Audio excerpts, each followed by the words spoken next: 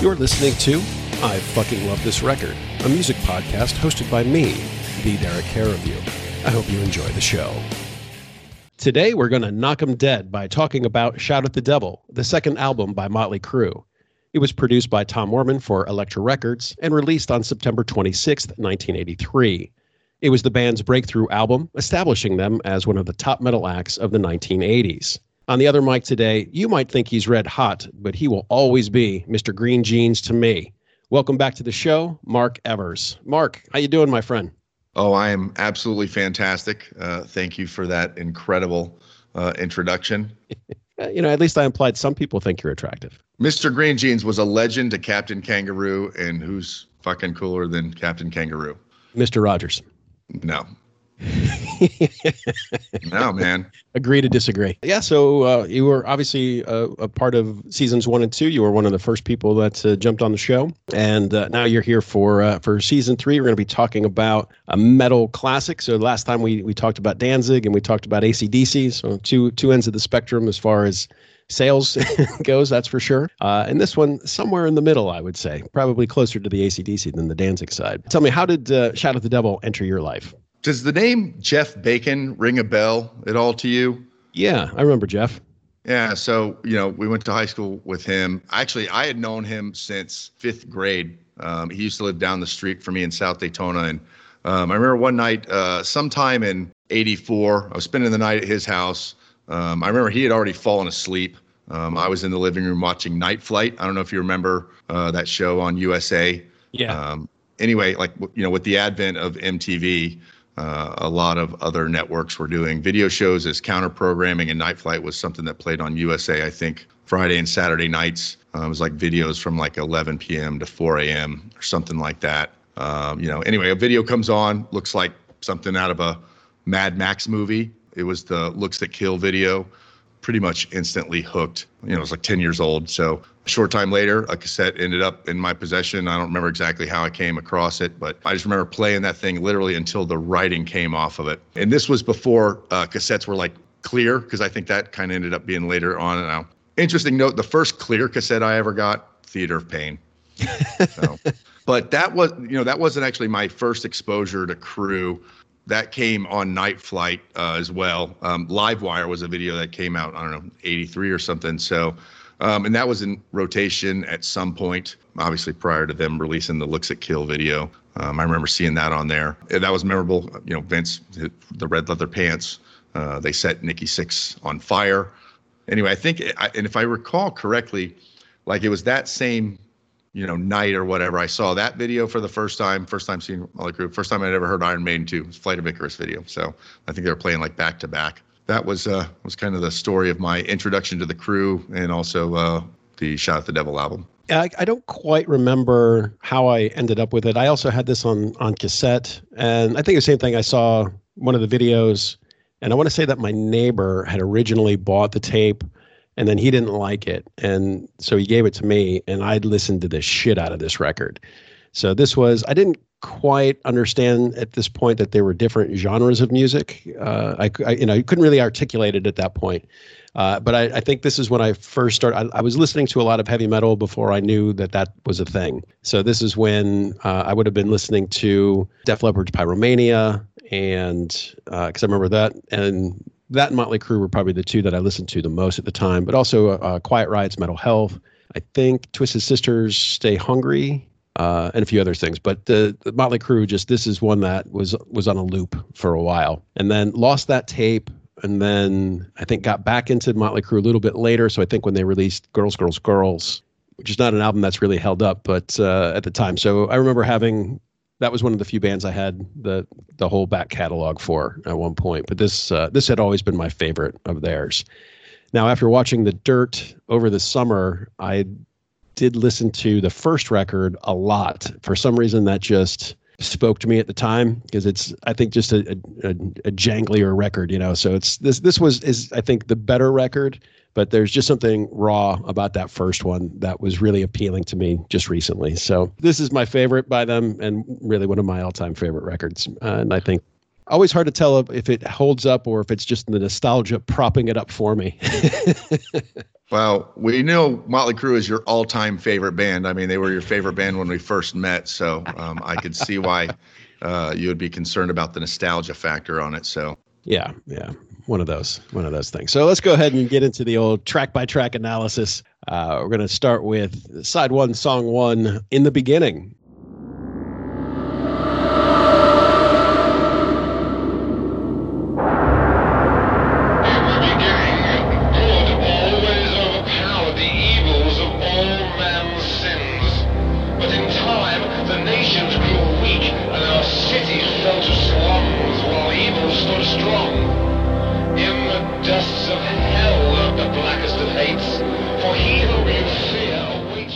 So this is a little bit of a teaser track, so it doesn't really sound like anything else on the record. That's more of like an introduction, and it's properly creepy, and it's mainly just synthesizers. I don't think there's any actual guitar, drum, or anything on that. And it's more of a spoken word kind of thing, and I think was credited to Alistair Fiend, and it was actually voiced by Nikki Sixx, if I'm remembering things correctly. I didn't do any research on that, but that's just, let's say, million-year-old memory, so it was Nikki Sixx doing it. Sort of sets the template for what you're going to hear, kind of introduces you to the world, let's say. It's fairly short, but it's just a fantastic way to open up this record. I remember listening to this. I was in Michigan for the summer, and I didn't realize my aunt could hear it.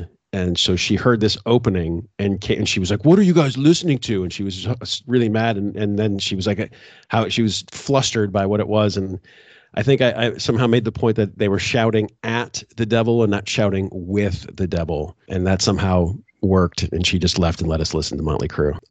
What do you think about this one? Meh is kind of the word that comes to mind. As a 10-year-old kid, it was a little scary. I think the rumor that I had heard about it was that it was Anton LaVey that had done the voiceover, the Church of Satan guy. This came out pretty early on the whole, metal music is satanic kind of cultural phase that we went through a few years before the PMRC thing. But I'm sure this was one of the initial embers that started that fire. So. Oh, yeah, without a doubt. So I know they had to change the album cover. So I have this on vinyl, and it has just the pentagram that you can't quite see on the black cover. But my cassette tape had what was supposed to be the inlay with the 4 pictures of them. And I think there's still the pentagram in the center of that, but it was a different look that they ended up putting out. All right, so that goes on to our first proper track, the title track, Shout at the Devil. Shout! Shout! Shout!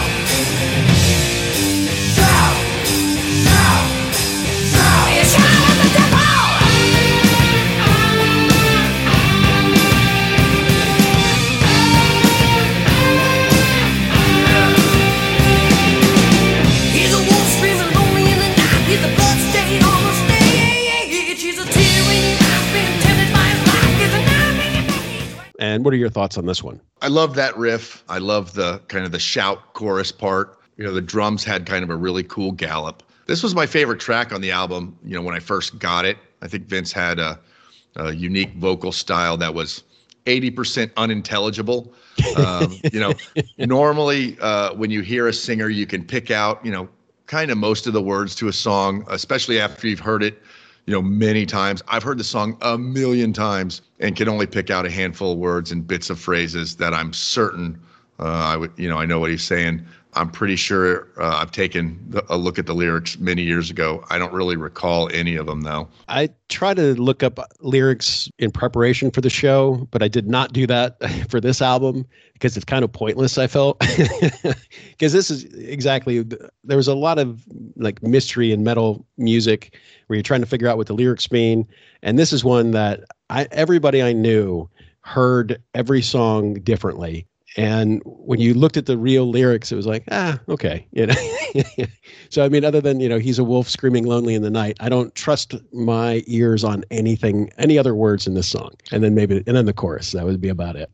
Yeah, I think it was funny. So I just came back. I had a long drive today. I got to listen to the whole album again, kind of in the car, which is really a good place to listen to music so you can kind of focus on it. I was surprised at how much, like every single song. And again, talking about the lyrics, I have no idea what he's saying, but I can say words and phrases and stuff just with the whole song. Yeah. You can do your own lyrics to every song, kind of. Right. You're singing along, but probably not with the words he was singing. Yeah. Yep. But yeah, so this is just such a terrific, that opening riff is so great. So, and I think the transition from in the beginning, which like I said, is all just kind of synthesizers into this actual guitar, and then right into the chorus at the beginning. And then you get to hear just, those big dumbass drums from Tommy Lee, the proficient bass playing of Nikki Sixx. And I think, Mick Mars is an underappreciated guitar player, because I think the problem with metal was everybody was about the flash or the technique. And at least on this record and the record before, he was just doing that Angus Young thing where he was writing songs that people would remember. He didn't have quite the ego. He was pretty much the quiet man. And, most of the time it was you had the front man and then the guitar player as the two big personalities in a band. And in this band, it was the bass player just because he wrote the songs, and then the drummer just because he had that larger than life personality, and the quiet man in this band was the guitar player. And that was a pretty rare thing for metal. And I think he gets a little bit overlooked, but at least on this record, you can really just hear a lot of great stuff that he was coming in with. I really like the song. This was never my favorite song, but I really like this one, and it's a fantastic opener, let's say, beyond that. You mentioned the first album, and one thing that I was really blown away with this song, and to a lesser extent in the beginning, is you can definitely hear the improved production. Just the sound quality of it is, again, it loses some of that rawness of the first one. Yeah, you could tell the production was really dialed in. Had a much better budget, because I know that first one they did on their own. And then it got picked up and remixed by Elektra. So, but they had recorded that for their own leather records imprint. Leather records, yeah. Yeah. So this one, it sounds great, and you could see why it was the hit that it was. That brings us on to the next track, "Looks That Kill."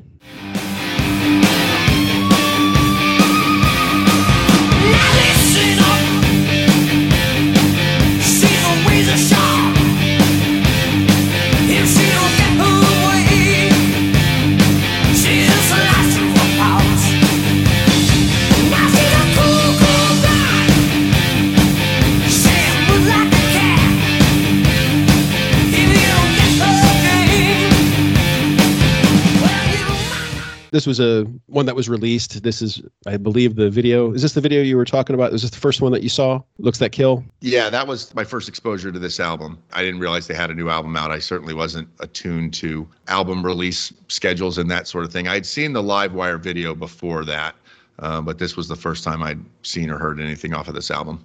Okay, because I know they had a couple of videos, and I know that this was one of them, and there's just some mean riffage going on for Mick Mars in this album and this song. And then we see one of Tommy Lee's go-to moves where he's playing the bell of the cymbal. And I know you play drums, so there's probably a better way to explain that, because Tommy Lee was the guy that would go for the cowbell more than a lot of other people, and he would also do, like, you could hear him hitting more of that top part of the cymbal. And I thought that's a kind of a one of his distinctive moves, let's say. And this is such a great song. I mean, it's just, again, lyrics don't mean a whole lot, but there's not a whole lot lacking in this song, that's for sure. What do you think? All these years later, after probably more than 1,000 listens, literally, I'll still jam on this one when it comes on. I'm very much sick and tired of, like, You Shook Me All Night Long. This is one that I still will turn up. After listening through to the whole album earlier today, I actually went back and listened to this one again. And, it's funny because like many songs that are on some of these albums, like there's Somewhere in a Strip Club in America right now, this song is on deck and coming up in the next 20 minutes. Talking more about the music, and the musicianship, as you mentioned, like Mick Mars, incredibly underrated. I think this is a genre-defining guitar riff. Not really considered in that class, but it really is. So, best song on the album, probably my favorite Motley song, period. This one's kind of like the Motley Crue version of Enter Sandman. It's heavy, it's very hooky. And again, I think it's probably most people's kind of first exposure to the Crue. I believe this was the song that kind of started to break them. Yeah. And so is this the one where there's like ninjas and stuff in the video? No, this is the one where they're chasing around some sort of She-Ra, He-Man, princess woman kind of a thing. And no, you're thinking of Looks That Kill, or Too Young to Fall. I got some notes about the video on that. We can we'll dig that one up a few tracks down the road. So let's go ahead and move on to track 4, Bastard.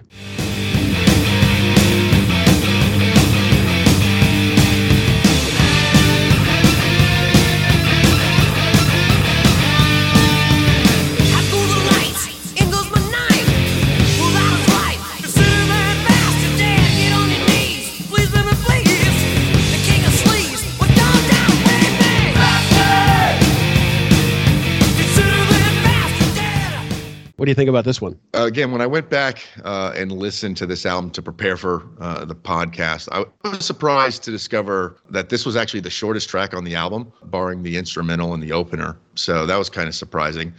Pretty cool drum intro, how they kind of faded that in. Again, going back to the production improvements over the previous album, I thought that was cool.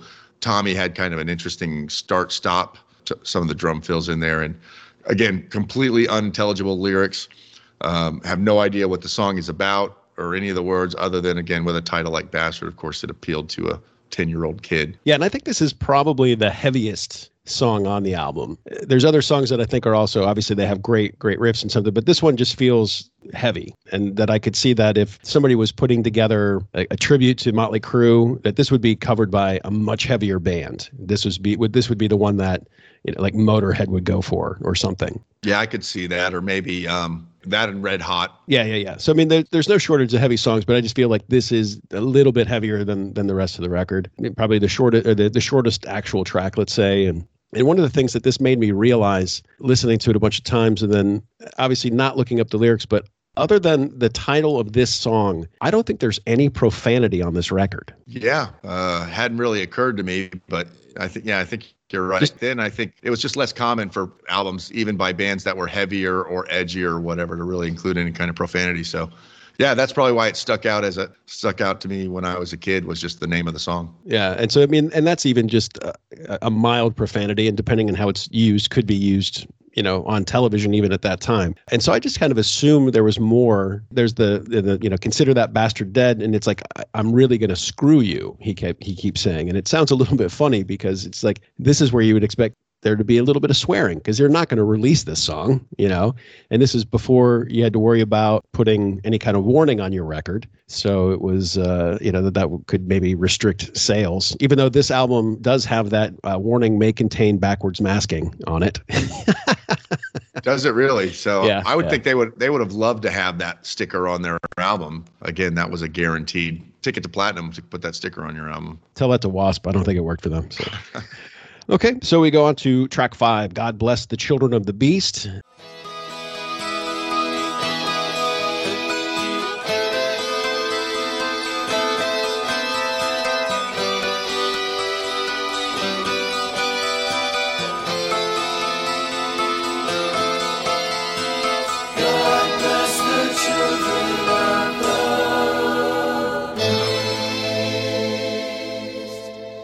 This is more or less an instrumental. There's just the title is sung at the very end. And so this is Mick Mars getting to show off just a little bit. And I think this has just a great guitar tone. And it feels like he's having fun a little bit, because it seems like he's setting up one part of the track and then playing another part of the track, which obviously I think this is all him, but there's probably 3 or 4 different guitar sounds going on. And so it has kind of that almost acoustic sound at the beginning, but then the electric through line. And I really like this one. This is where maybe a ballad would come, but they just it's a kind of an odd choice to put this in here. It's this short little thing, and I'm not really sure. I like it. I don't think it's necessarily superfluous. I don't think it should not be on the record. And look at, this record is only like 35 minutes long, so it's not like it's overstaying its welcome. I don't have a whole lot to say about it, because this is where my lack of being able to play any type of instrument comes in. It doesn't really come in handy talking about instrumentals. But what do you think about this one? Not only did it kind of creep me out because of the title when I was a kid, I just wasn't into the music. So I can probably appreciate it more now. But I still think it's the weakest thing on the album, and that includes In the Beginning. I think they probably could have dropped this. I don't think it would have made any difference. That was clearly like, hey, we've got an extra 2 minutes that we need to fill the tape up, so let's just do something. Yeah, it has a little bit of that feel to a little bit of filler, and you can see the fact that where it's placed on the record, I think, is pretty telling, especially when you're talking about on tape or on vinyl. So that second to last track on the side 1. So that brings us to the final track on side 1, Helter Skelter, the Beatles cover. When I get to the bottom, I go back to the top of the slide. I get to the top, well, I go for a ride. I get to the bottom and feel again. Well, feel again. I do you, don't want me to love you. I'm coming down fast, but now above you. Well, tell me, come on, baby, tell me the answer. What are your thoughts here? I knew this was a Beatles cover, but I don't recall when I heard the original, but it was many years after hearing this version. When I was 10, the Beatles were still kind of a big thing, with older kids and stuff. I was never really a fan. I can absolutely appreciate everything that they accomplished and, kind of where they are in the history of, popular music and everything else. I just never got into their music. So I was more of a Stones person. Okay. So when I was a kid, I was really into the Beatles. Like my folks had Beatles records and I would listen to them, but I primarily listened to the earlier stuff. So I had never heard this song that I'm aware of. I had, but so the first time I heard this song was this version, Motley Crue's version. And I find a lot of times with covers like that, where if I hear it originally as the cover and then hearing the original and then going back, it's like that sometimes that original cover is lacking. And like my best example of that is Wrathchild America's version of Time from Pink Floyd, which I hadn't heard the Pink Floyd version. I heard the Wrathchild America version first, and I loved that song. And then I heard the Pink Floyd version. It's like, oh, okay, that's how it's supposed to sound. And then going back, and then now the Wrathchild, well, it's been a million years since I've heard it, but it really felt lacking. And it was almost embarrassing how much I liked it. This one holds up for me. So even though I've now obviously heard the Beatles version, there's something about just that their approach. This doesn't sound like it doesn't belong on the album. So it's still, Mick Mars does his magic with his guitar. And one of the things I appreciate, so just going back and listening to those first 4 records, after having Spotify, I just went through and kind of listened to him. And he has a really unified guitar tone for each album. Like each album, he sounds a bit different. And I feel like if you were to just play me an outtake that didn't make the record, I could probably guess which record it belonged to just based on the guitar tone. And so this still fits because it doesn't, sometimes you'll go back and listen to those because, we were 10, 12 years old when this came out. And okay, it sounds fine then. And then you listen later and it's like, oh, you can really hear the difference. You can tell they didn't write the song. There's a little bit of, just sonically, it's a little bit different. And this one still, I think, really fits well, and I think fits into the flow, and it's a great ending to side 1. So even though I was a big Beatles fan as a little kid, I didn't bring any baggage with this. And then hearing it later, I still thought this song really holds up, as I think they made it their own. This song's been covered by a lot of other bands as well. With this one in particular, too, again, this is still the one that I kind of reference as being the one version of it that I like. Around that time, I think, them doing a Beatles cover, them doing this song, and the connection with Charles Manson with the Helter Skelter thing. I think part of the song choice, and I think Nicky's supposed to be a big Beatles fan, but I'm going to guess that some of the song choice had to do with that kind of connection to make it kind of more spooky and that sort of thing. Yeah, I think there's a bit of that, but there are people who feel that Helter Skelter was maybe the first heavy metal song ever. I know that's super debatable, obviously, but I think that also is part of it. That brings us to the end of side 1 of Motley Crue's Shout at the Devil on I Fucking Love This Record with my special guest Mark Evers. And like I said, we've done a couple of shows. We're talking about making our own podcast. So we can say this now. We'll see if we actually get around to doing it. You and I went to high school together. We listened to a ton of music together. We went to a ton of shows together. And so now we're thinking about launching our own podcast where we're going to go talk about heavy metal records from the 1980s. Is that okay to say here, or do you want me to cut that out? That's fine that you can include that. It's funny when I think about doing a podcast, looking through all the ones that you've done, there's got to be some sort of connection with me. Obviously, our relationship makes me want to listen to it, or it's got to be an album too that connects with me as well. So I don't know if anybody will care to listen to it. I'm really looking forward to it because I think it'll just be fun, just us kind of revisiting some of the stuff that maybe neither one of us had thought about in years. So I think it'll be fun. Yeah. So we still need to come up with a name for it. I had in my head, the working title was Derek and Mark Talk Shit, but I would like to have maybe one podcast title that doesn't have swear words in it. So, we'll see where we go from there. That'll probably make it a little easier to get other people on board. So, although, I was thinking about the name of this podcast and, the I Fucking Love This Record.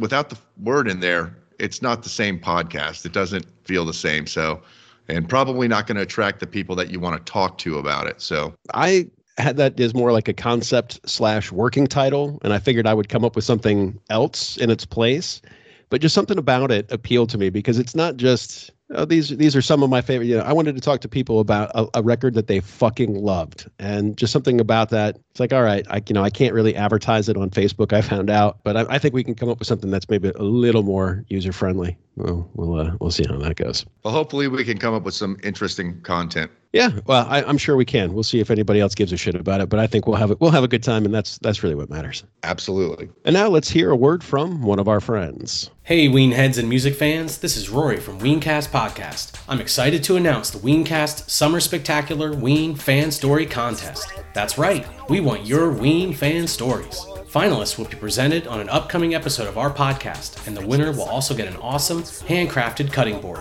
accented with a beautiful Boobnish brand. Shane here. The Weencast Summer Spectacular Ween Fan Story Contest works like this. Record yourself telling your wildest, coolest, raddest Ween fan story, 5 minutes or less, in a WAV or MP3 format. We need audio recordings, people. Email your submission to weencastpodcast@gmail.com. This could be a crazy story about something that happened at a Ween concert, how you first heard Ween, or really any story that you have that has to do with Ween. The deadline is Monday, September 7th, Labor Day, and we are looking to present finalists and announce a winner later that month. See ya! And now, back to the show. Let's flip the record over. Let's go on to track 7, Red Hot. 1, 2, 3, 4.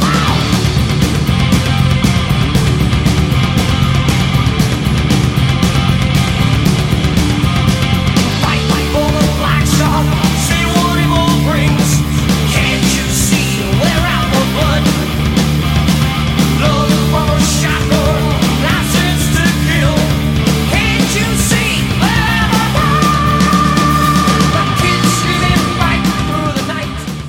This is a great opening for side 2. I love how the drums just kind of come right in at you. And one of the things that I always kind of liked about the transition from 6 to 7, especially if you're listening to it on CD or on streaming when it's just when you don't have the actual break, because Helter Skelter has at the end of it you can hear what sounds like the drumsticks hitting the ground, like he threw them up and then they drop. Something about how it goes from the drumsticks hitting the ground to the way that the drums come in on this, because it leads with that drum intro. It always sounds to me like he's like, oh shit, we have one more song to play, and then he picks them up and then just really quickly starts playing, which I'm sure nobody else hears, but that's just what I hear.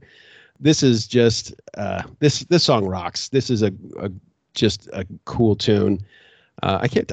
Did they release this one? Did this have a video? No, this one didn't have a single. It was just an album track. All right. And what do you think about this one? Again, another really cool Tommy open.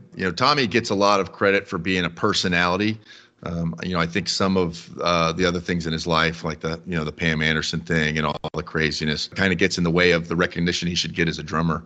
I'd put Tommy like at probably top 5 all-time greatest rock drummers, certainly, especially in metal. Others out there that have like more complex chops, you think about like the guy in Dream Theater, Neil Peart, that sort of thing.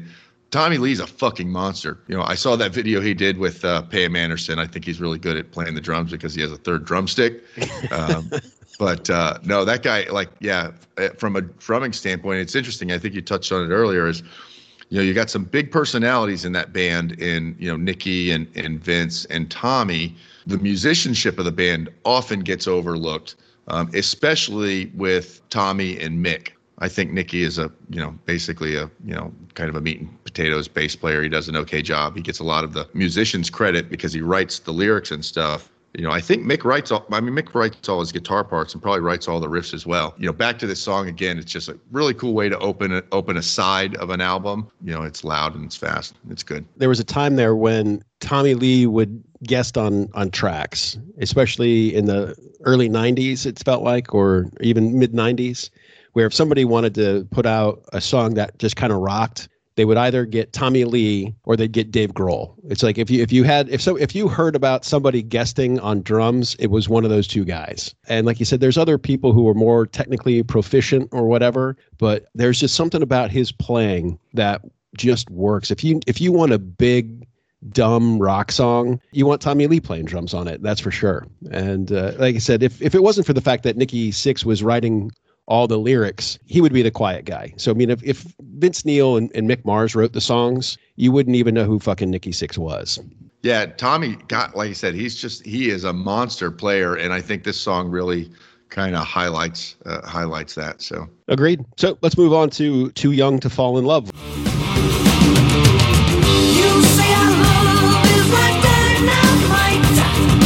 Open your eyes, it's like butter and ice. Well, you're killing me, your love's a guillotine.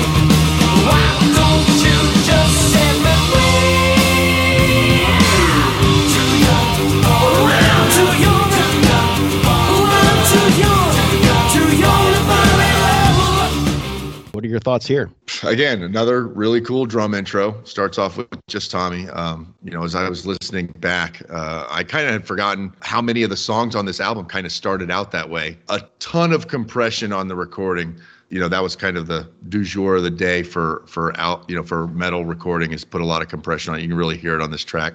Tom Werman, who was the producer, did a lot of early 80s LA metal, did a really good job. And I think, again, thinking about the arrangements of some of these songs were pretty ahead of their time.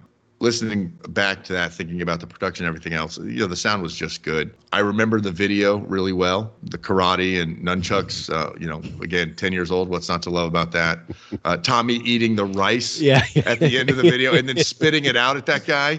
Yeah. And them kind of just walking down the alley and Vince kind of singing and prancing around. Again, we talked about Mick a little bit. Really good guitar solo in this song. So Looks That Kill, probably my top 5 favorite Motley songs. Really like the chorus. Not so much the lyrics, because they just kind of repeat the song title over and over again, but the cadence is really cool. And again, just really cool guitar solo from Mick on this one. So another podcast that I listened to called the Tune Styles podcast had put a thing out on Twitter asking for your favorite 80s metal song. I couldn't really think of my favorite 80s metal song, but I listed this one as the most representative 80s metal song. Like, if you had to explain 80s metal to somebody, I think you could play this song and they would get it, because it's got just the big badass drums at the beginning. It's got a great riff to it. It has dodgy lyrics and just the whole package. And it's like 3.5 minutes. This is a perfect pop single wrapped up in a metal song. And it just hits all those things that you want from your 80s metal. And so this was before, the whole glam thing really came through. And so, they didn't really soften up. I mean, this is still a good rock and roll record. Every song we've talked about here is heavy. And one of the things I also noticed, there's no ballad on this record. And the closest we come is the last one. We'll talk about that in a bit. I think this is just this is a time capsule for 80s metal and still holds up. It's hard to try to reduce an entire decade down to one song, but I think you could make a lot worse choices than this one. Yeah, this was really before the formula of, hey, we're going to release a heavy song and then we're going to do a ballad. And I think that started with the next album for these guys, with Home Sweet Home. Yeah, the interesting point again, that there was nothing on the album was light. Like, even that God Bless the Children of the Beast thing, was kind of spooky and that sort of thing. But everything on the album was heavy, and this was a pretty good. I think this would be a pretty good representative of kind of 80s metal. So on to track 9, Knock 'Em Dead Kid.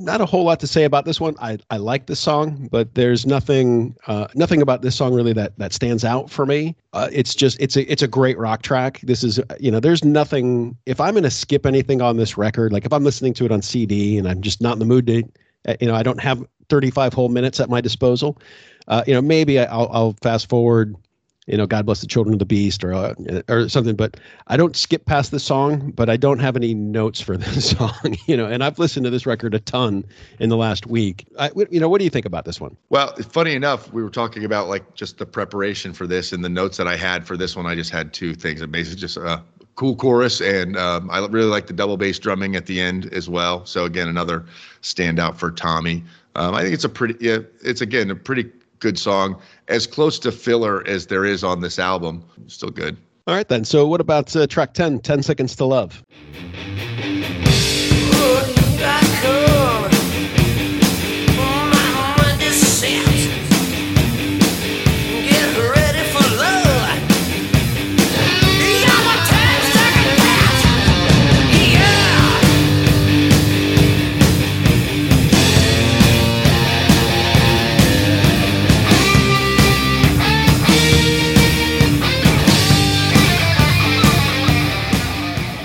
This was the longest song on the album, which I was surprised about that. If you had asked me before kind of looking at the track length, I probably would have picked Dangerous, the longest track. Again, like Knock 'Em Dead Kid, a little bit of a throwaway song, pretty racy lyrics, certainly for the time. It's a decent song.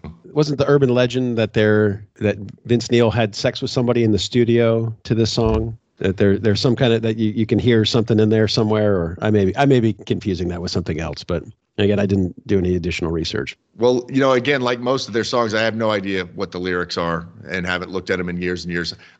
So listening to that earlier today, I was listening through, kind of picking out what I could. I was like, they may be talking about raping somebody. I'm not entirely sure, but that's kind of the lyrics seem to point to that.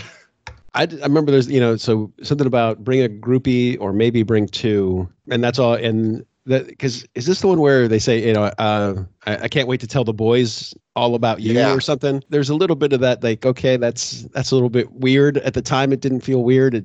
I think we put up with a lot of different things from our heavy metal artists that we probably wouldn't accept anymore. This is, just the coke snorting, groupie shagging song that you have to have at some point. So just big dick swinging kind of thing. Well, let's just pretend that the albums were written in chronological order. You could tell that there was not as much gas in the tank as there was on the first three tracks. I still think side 2 is really good, but anyway. So it's going to bring us to our final track 11, Danger. I've escaped. I've escaped. Tattooed lies, distant eyes, Hollywood. Spitting long years, wild tears and fears. The end is near. Danger. You're in danger when the boys are around. Maybe the closest thing we get to a ballad on the record, and it's really kind of a half warning, half love letter to Los Angeles.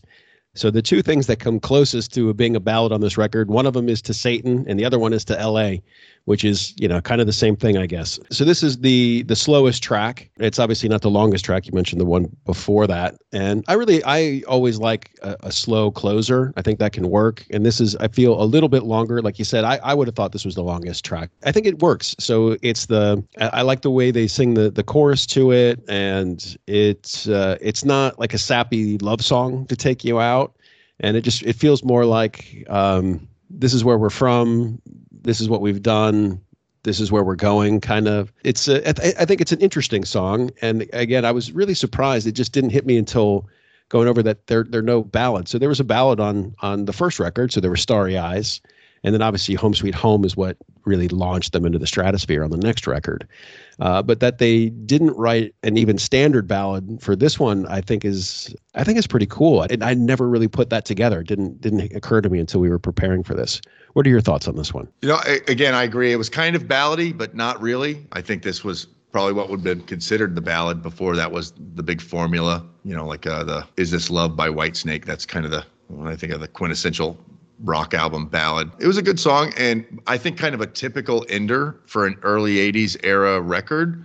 Not the biggest, loudest, fastest, but kind of go out on a little bit more of a mellow note. So it was a good song. All right. So what are your final thoughts on this record? So listening back, I was really surprised again how much I think that this is really it's a much bigger part of my kind of musical DNA than I would have thought as I was listening back to the whole album.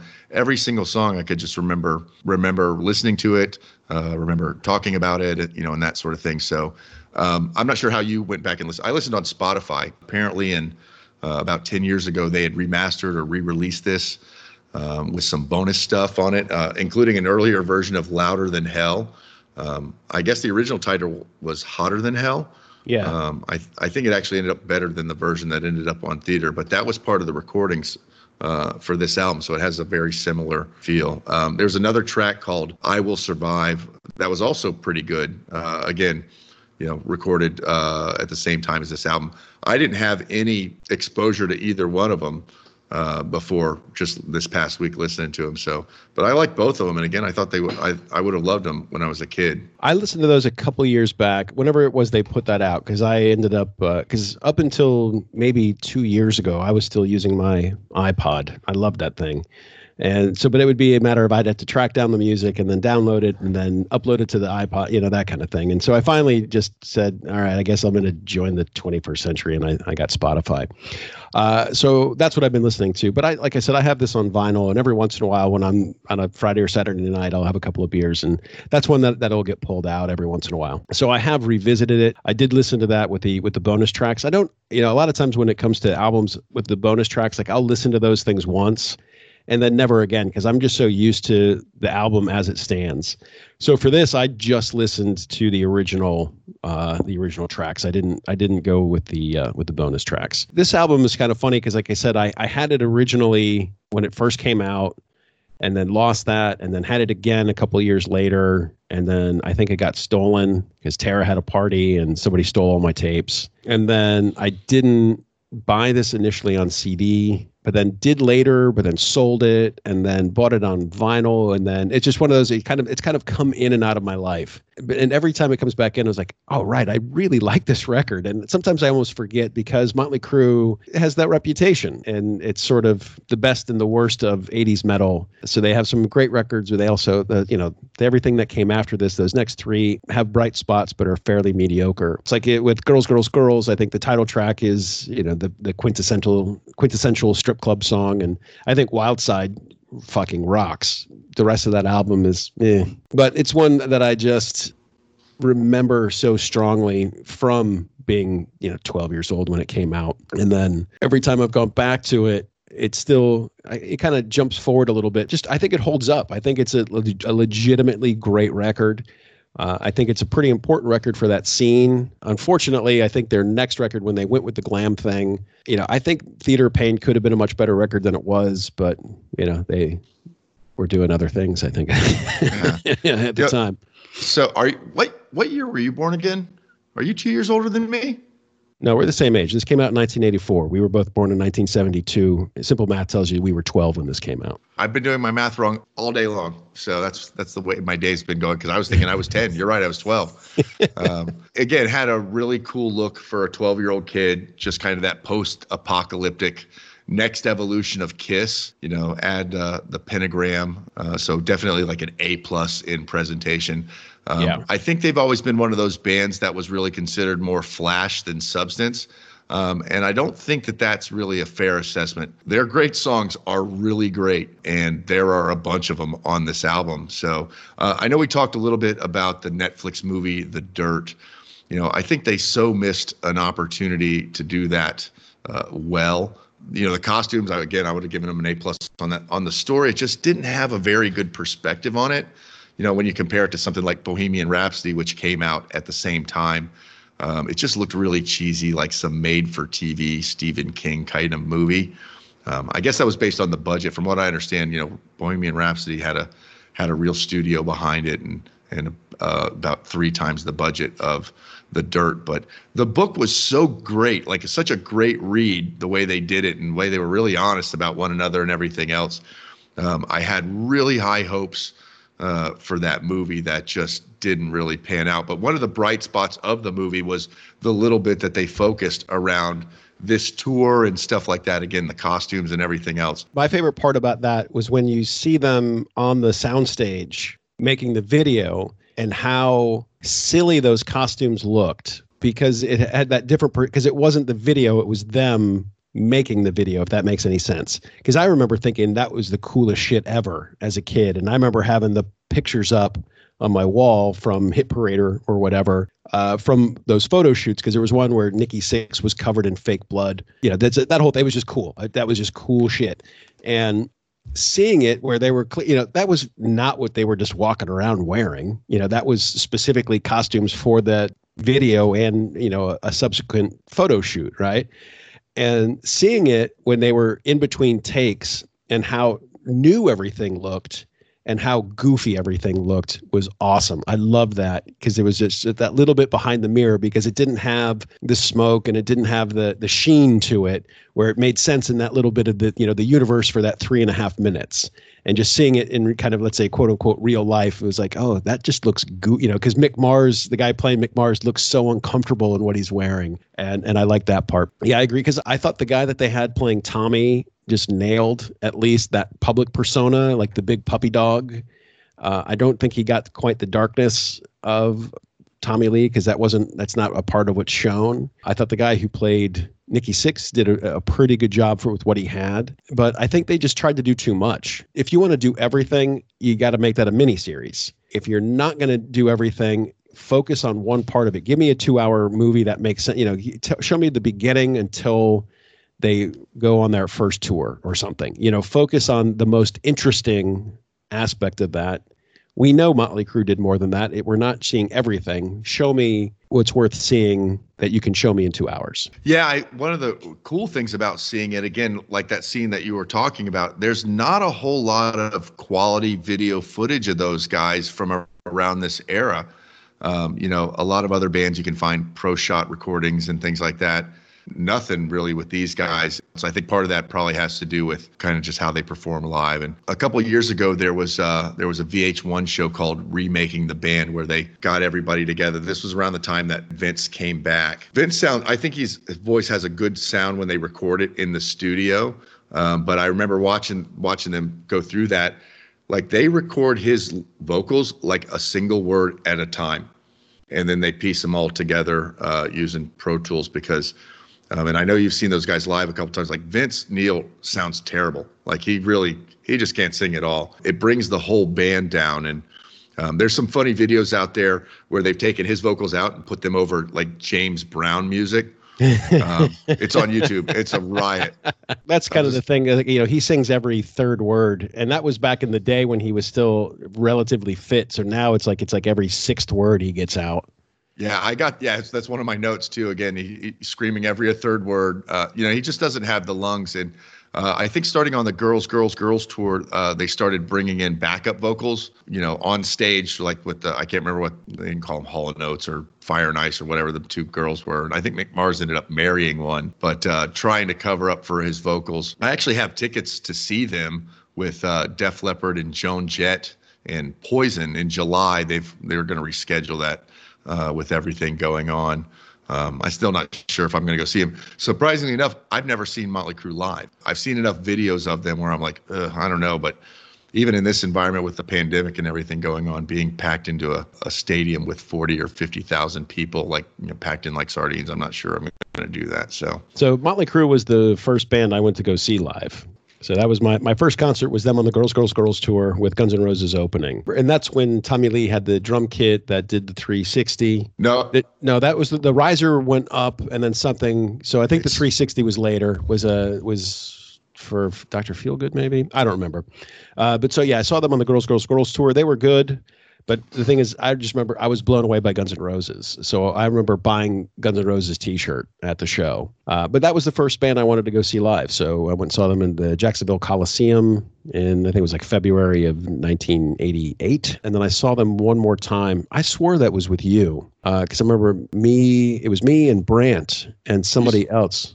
You saw them on the Dr. Feelgood tour. I remember that. Because at the time they were your favorite band, so that was why if they were coming to Florida, you'd have to go see that. The thing, they were not my favorite band at the time, but I remember, I don't know why we tried to sleep out for tickets just because. I don't know why. That was one of a thing we would do every once in a while. But then this was after Ticketmaster had really become Ticketmaster, and that didn't mean anything anymore. And so I remember we were with Brant, and we ended up driving to Orlando. We ended up getting decent tickets, after all that, I was like, I don't even know if I like Motley Crue anymore, and I didn't like Dr. Feelgood. That's not an album that does anything for me. And so we went and saw it. I swore you were there. I thought it was you, me, and Brant. I didn't go to that one. and I don't remember who opened. Warrant maybe opened. I have like zero memory. I remember going, and that was by the time, that distance between getting the tickets and seeing the show, I realized I didn't care for that band anymore. And I was like, why did I go through all this bother for a band I don't really like? But yeah, seeing them for the Girls, that was great. For me, and you mentioned kind of Mick having a distinct guitar tone for every single album. Like the first two albums, were great. And I think if, from a player standpoint, he was switching guitars. So the first album, he was a Les Paul guy, so humbucking pickups. On this one, he was playing more like BC Rich, like Warlock, more pointy, like kind of traditional 80s metal guitar. Again, a dual humbucking pickup. Starting with Theater of Pain and especially Girls and Dr. Feelgood, he's a Strat guy now. That's all he plays. So single coil pickups. I don't really care for that guitar tone. The guitar tone on this, I think, is genre defining. That was the guitar tone that everybody was going for the next 3 or 4 years after this album came out. And they did it really well. So I think I mentioned earlier, again, just listening through this album and thinking, like what a part of, for lack of a better term, my own music DNA that this album was huge. For all the shitting on, how they play live, I wish there was more pro shot footage from the era. So there's that 83 US Festival appearance where they played very early on the Metal Day Saturday. I think they went on right before Judas Priest, which of course completely blew them away. Again, Vince ruins the sound. Even back then when he was younger and had more lungs, they just weren't good live, and it was all because of Vince. Great in the studio, not a good live sound. No, I think he's always been their weakest link. Even in the studio, I think his voice is fine, but if you were to put a legitimate singer with the rest of that band, I guess I remember mentioning to somebody, like, what if Blackie Lawless sang for Motley Crue? There would be a ton of combustible stuff because he's also a songwriter, and I know he and Nicky were in London together at some point because I think everybody in Los Angeles was in London for at least a week. That was the law, because Blackie Lawless has such a singular voice and such a great metal voice. And just imagining having a legitimate singer fronting the rest of that band. So, Mick Mars with the dirty guitars, Tommy Lee with those big ass rock drums, and completely adequate playing from Nikki Sixx.